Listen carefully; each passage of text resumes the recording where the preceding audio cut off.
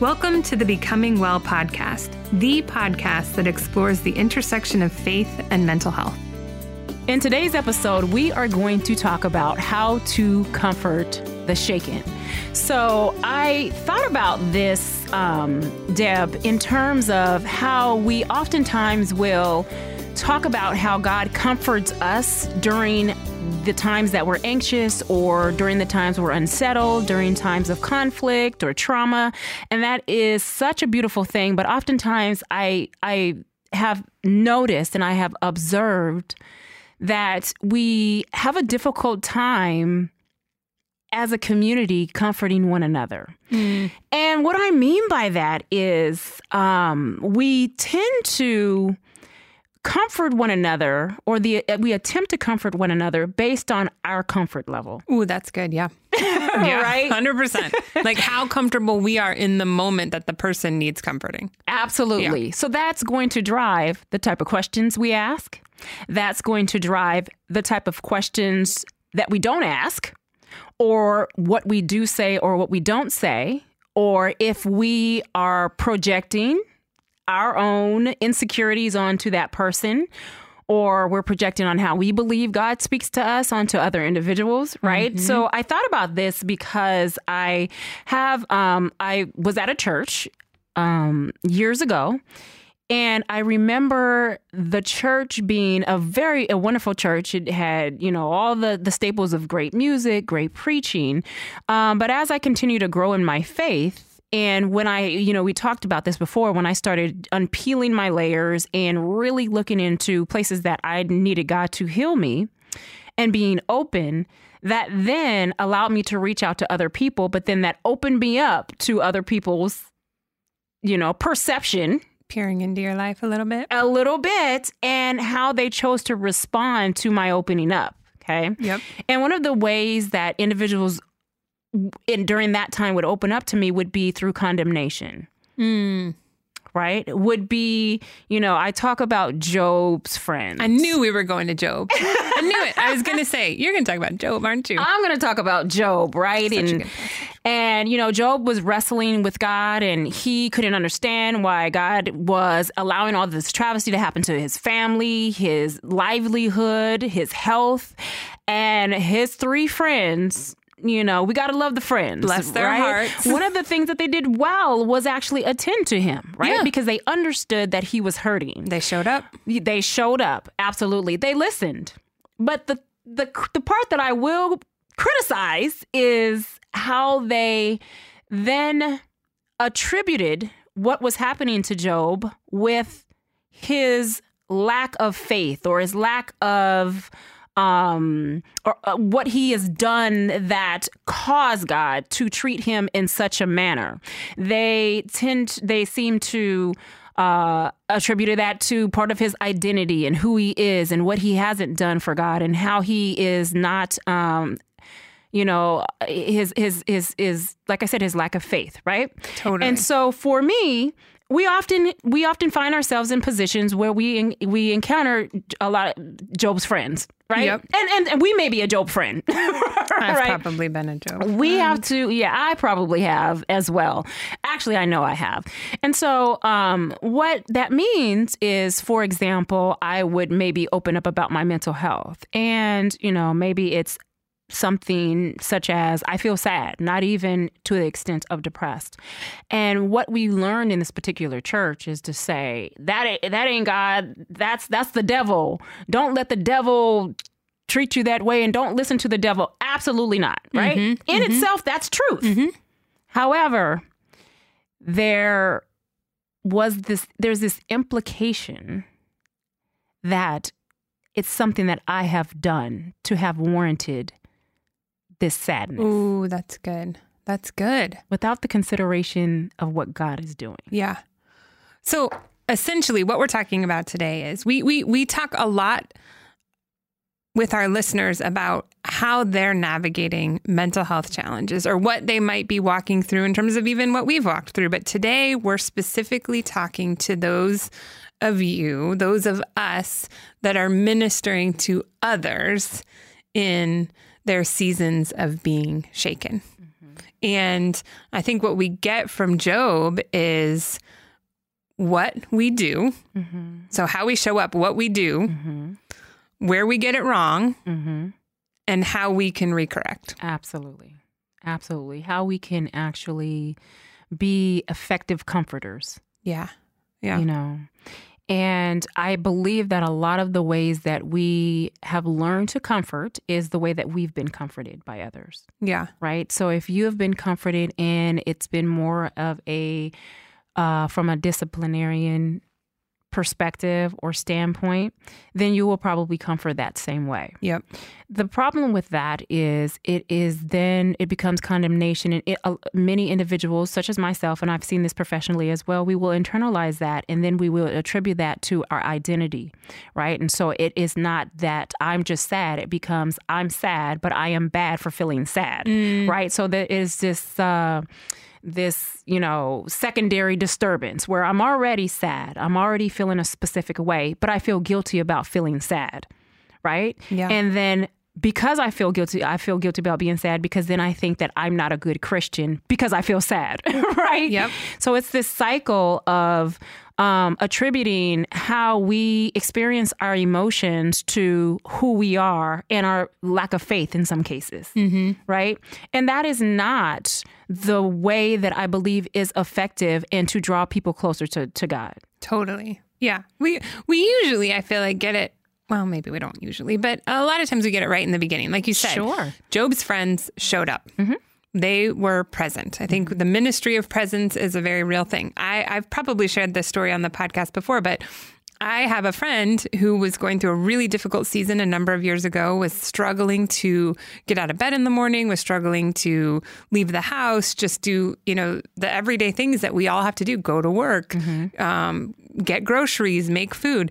And we have a mutual friend who in that season had a lot of free time. And so what she did was she literally showed up on the doorstep of our friend's house with a banana and a bottle of water and said, we're going for a walk. Awesome. She was present. And that is the first step in coming alongside people in their season of being shaken. And we see that with Job's friends. But then like you said, there's a shift and out of potentially their own comfort, what they were comfortable with, as Job starts to speak up and he begins to share what's going on, things don't take a great turn.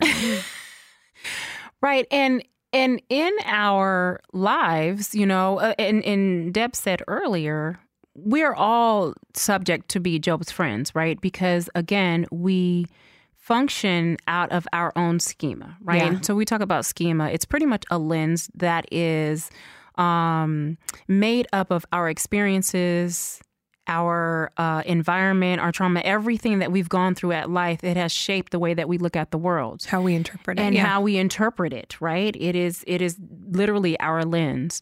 And so when we see maybe someone who is struggling with mental health, for example, we have been taught, we have been modeled, we have been told by important others how we are to see mental health.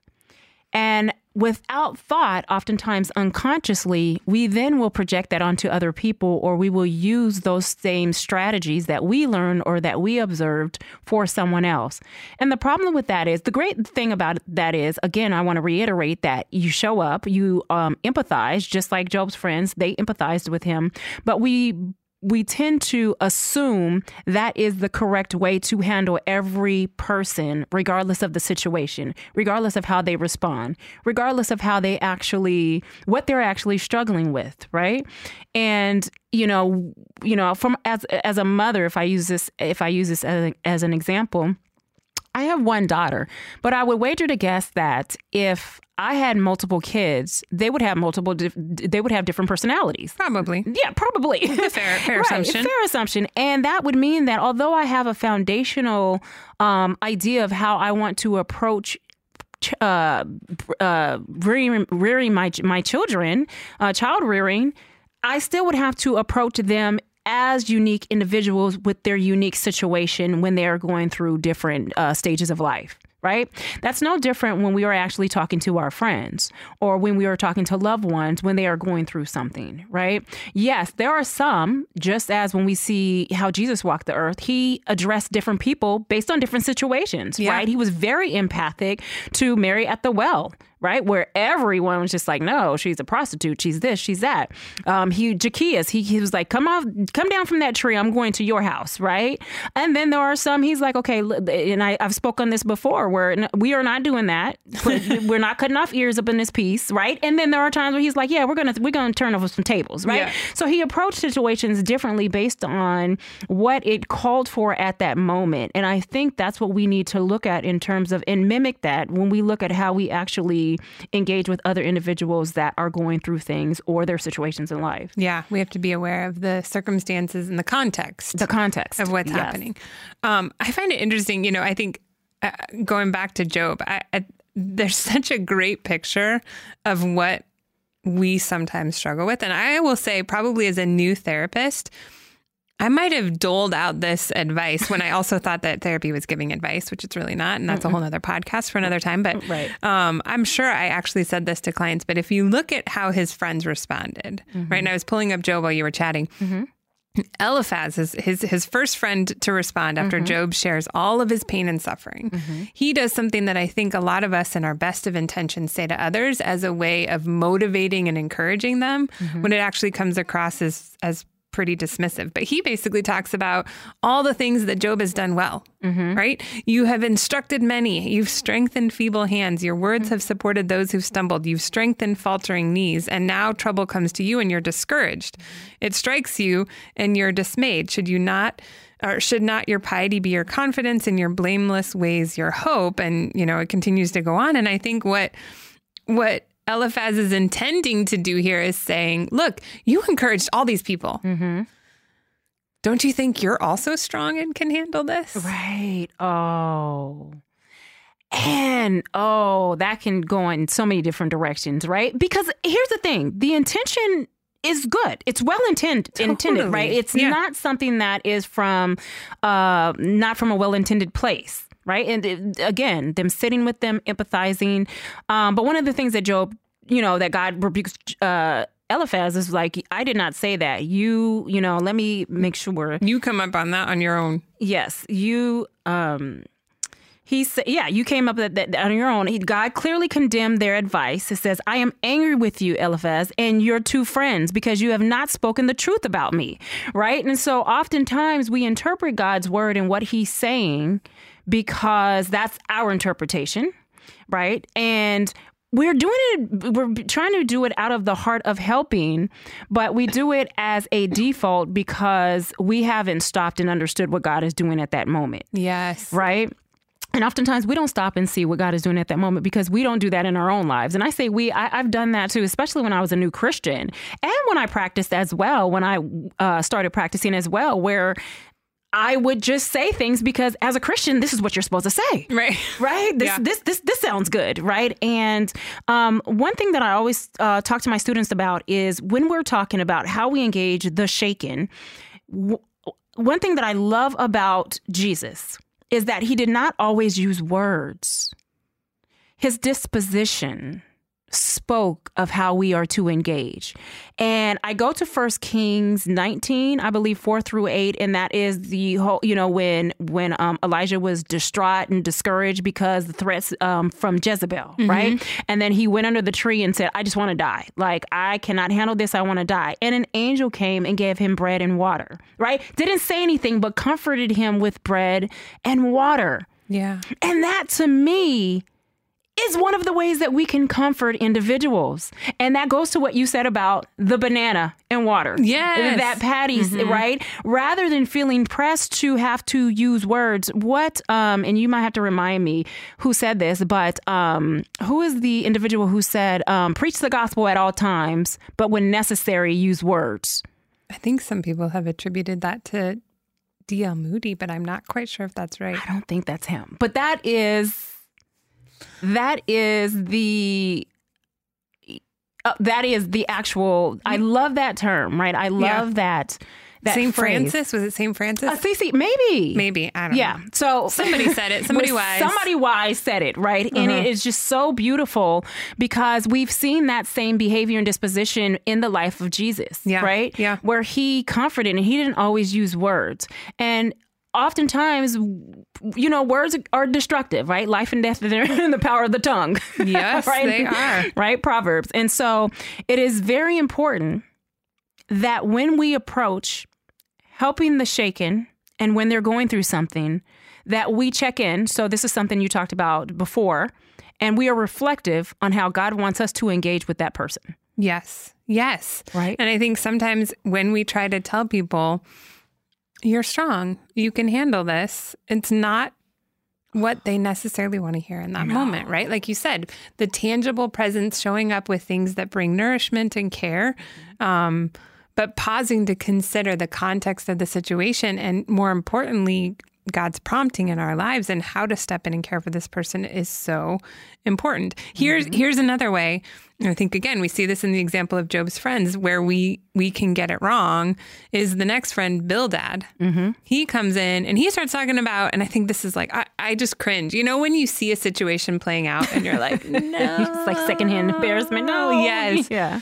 And he's like, Job, your sons died and they were killed for their sins. And so he basically, I think, is trying to say in a roundabout, awful way, like, you're still alive.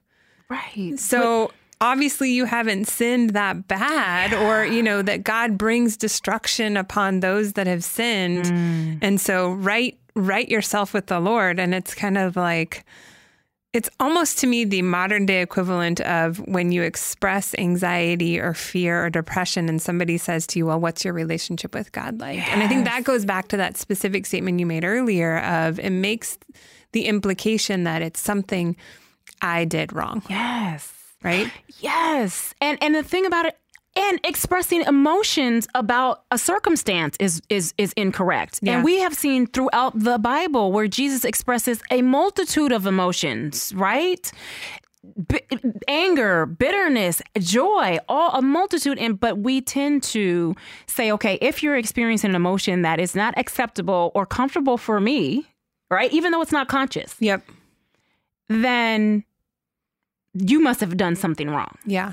That as if we are not allowed to grieve, right? God is the comforter, right? And so why is it that we cannot experience grief or experience loss as humans do, as Jesus did, and then be able to go to the comforter, right? Yeah. It feels as if there is this fear, maybe, again, it may be unconscious, or this lack of awareness that we have where we cannot handle raw emotions that are absolutely given to us by God. Because remember, we talked about this before, is that emotions are there for a reason. They are there to signal to us something, right? And I love that they're there. Yep. Now, again, it can go into pathology and so forth if it is there and it is not addressed and the situation is not addressed. It's kind of like saying, okay, in our fight or flight center in the amygdala, you see a bear and then you don't address that in that moment. And then you continuously are scared of bears, but you don't address what's going on. You see a dog and you think it's a bear, but you never address what's going on. You're going to continue and have these issues and may turn into bigger mental health issues. But if you address at that moment in whatever strategies that you have, then all of the, somatics, all of the physiological symptoms will alleviate, right? Because your brain says, okay, this is not a threat anymore. Yeah. Right. But what we tend to do is because we are afraid of emotions and that we're afraid of having these alerts and these alarms to tell us there's danger here, you need to pay attention to that. We tend to ignore them, which prolongs our suffering. Yeah. Right. And so I think sometimes when going back to when we address our friends, we can actually be a conspirator in their suffering. Totally. Well, and I think there's this element too of like, I think we feel like we have to have an answer for everything. Yes. Right. So I've got to tell you why you're suffering in order to come alongside and help you alleviate your suffering. Why do you think people do that, though? Why is that? Well, it's almost like I read this somewhere. So, we have that saying, I can't stand this saying, to be completely honest. I'm going to show my emotion there. Love the sinner, hate the sin. Oh, yeah. Ooh, I don't like that. Eliminate that from your vocabulary. And I read somewhere, I thought this was so great. Somebody said, I hate my sin enough. I don't need other people hating it for me, And I think that is this sort of like, okay, this is an answer for how I can be in community with people or how I can, I don't know. I feel like we have to have this answer to things because it all goes back to the comfort piece. If we don't have an answer for someone else, it potentially means we don't have an answer for ourselves. And, our brains are wired to seek clarity and knowledge. I mean, to me, it's no coincidence that the first sin that we know of was a desire to know. Wow. So when we don't have an answer for somebody else, we try to come up with an answer, and that can do a lot more damage than good. Absolutely. Oh, that's powerful though, because that is the first sin, a desire to know. And the thing to I want to unravel this a little bit. The desire to know in itself isn't bad, right? In itself, but it is how we will respond to that, and what approaches do we take to get that knowledge? Yeah, and where are we going to get that knowledge? Yes.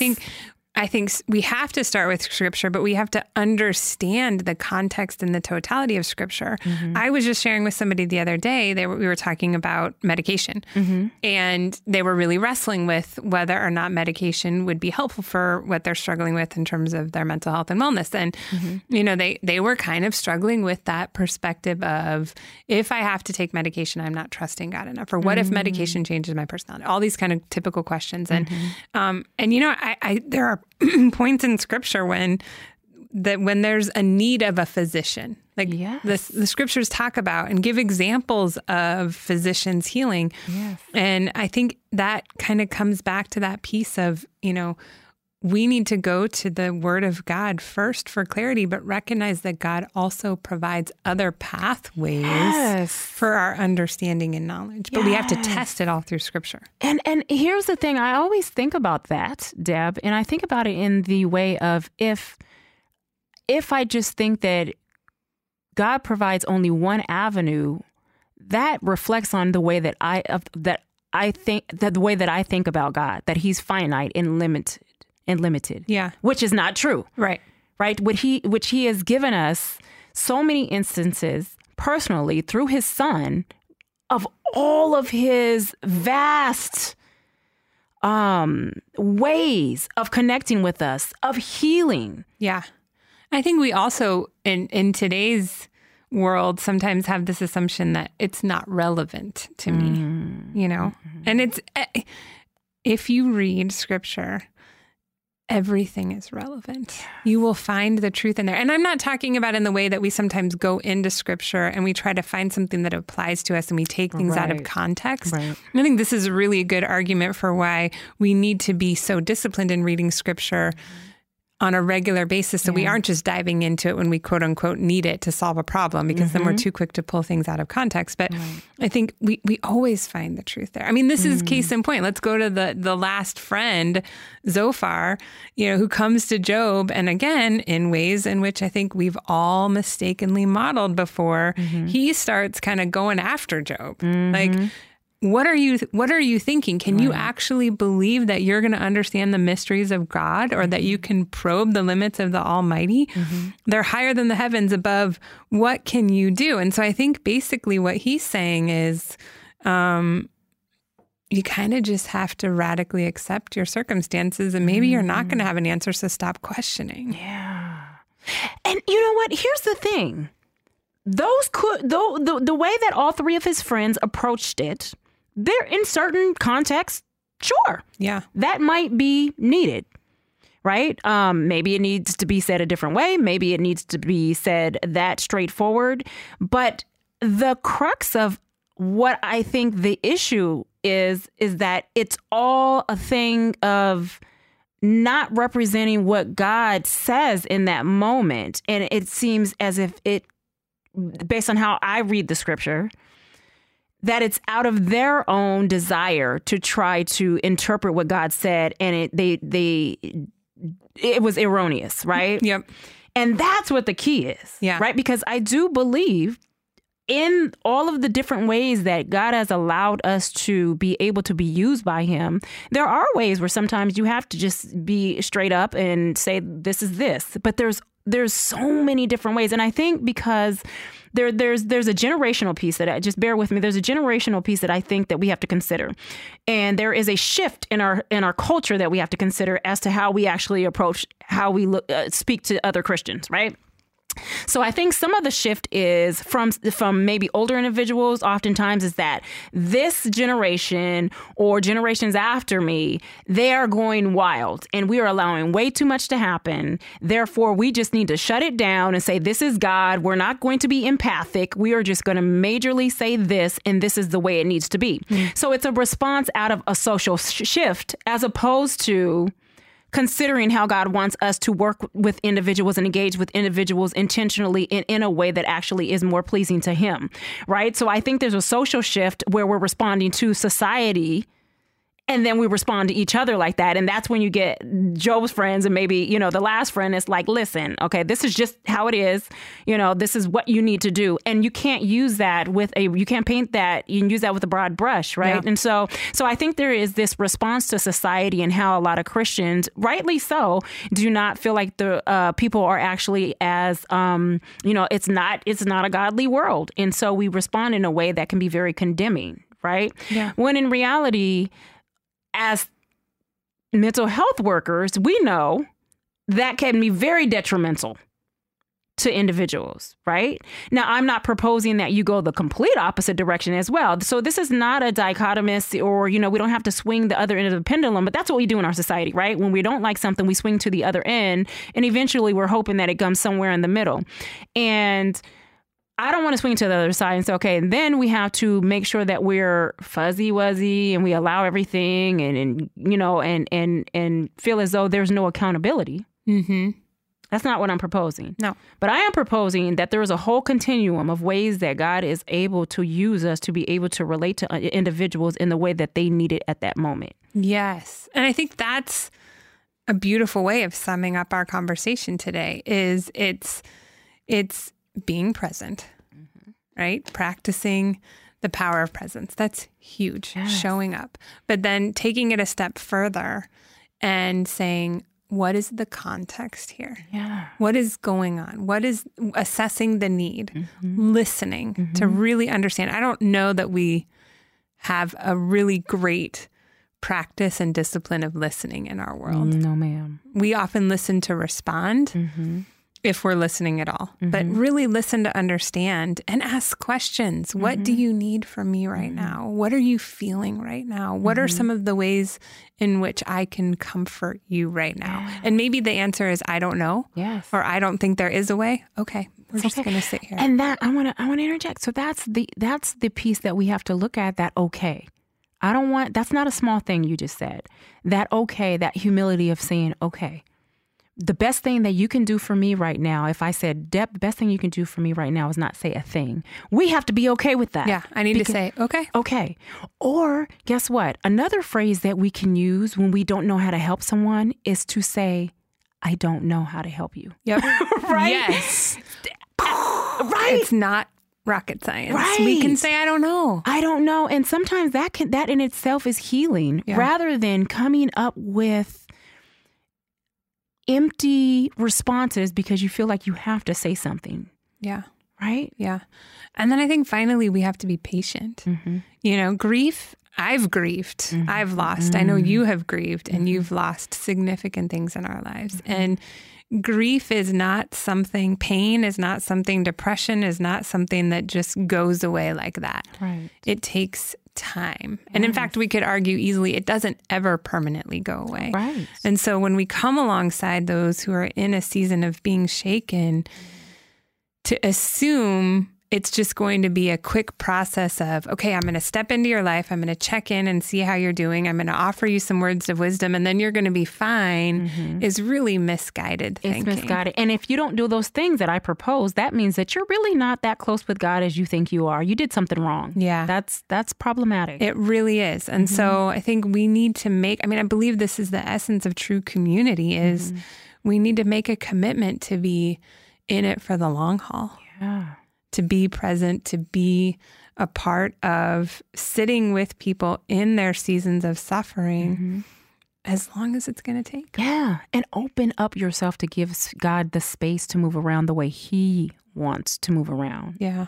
In your life, so you could be used as a vessel in their life, right? That's so good. Yeah. This was a really inspiring episode for me. Yes. How to comfort the shaken.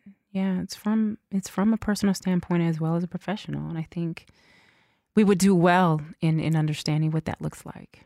Yeah, I totally agree. Well, hopefully you found this inspiring too. And we would love for you to listen to more of our episodes. You can subscribe to our podcast on any of the places where you find your podcasts, Apple Podcasts, Spotify, the Moody app, pretty much anywhere you listen to your favorite shows. And if you've enjoyed today's episode or any other episode, let us know. We want to hear from you. Yes. You can leave a review on any of those places and check us out on our website, becomingwellpodcast.org, and on social media.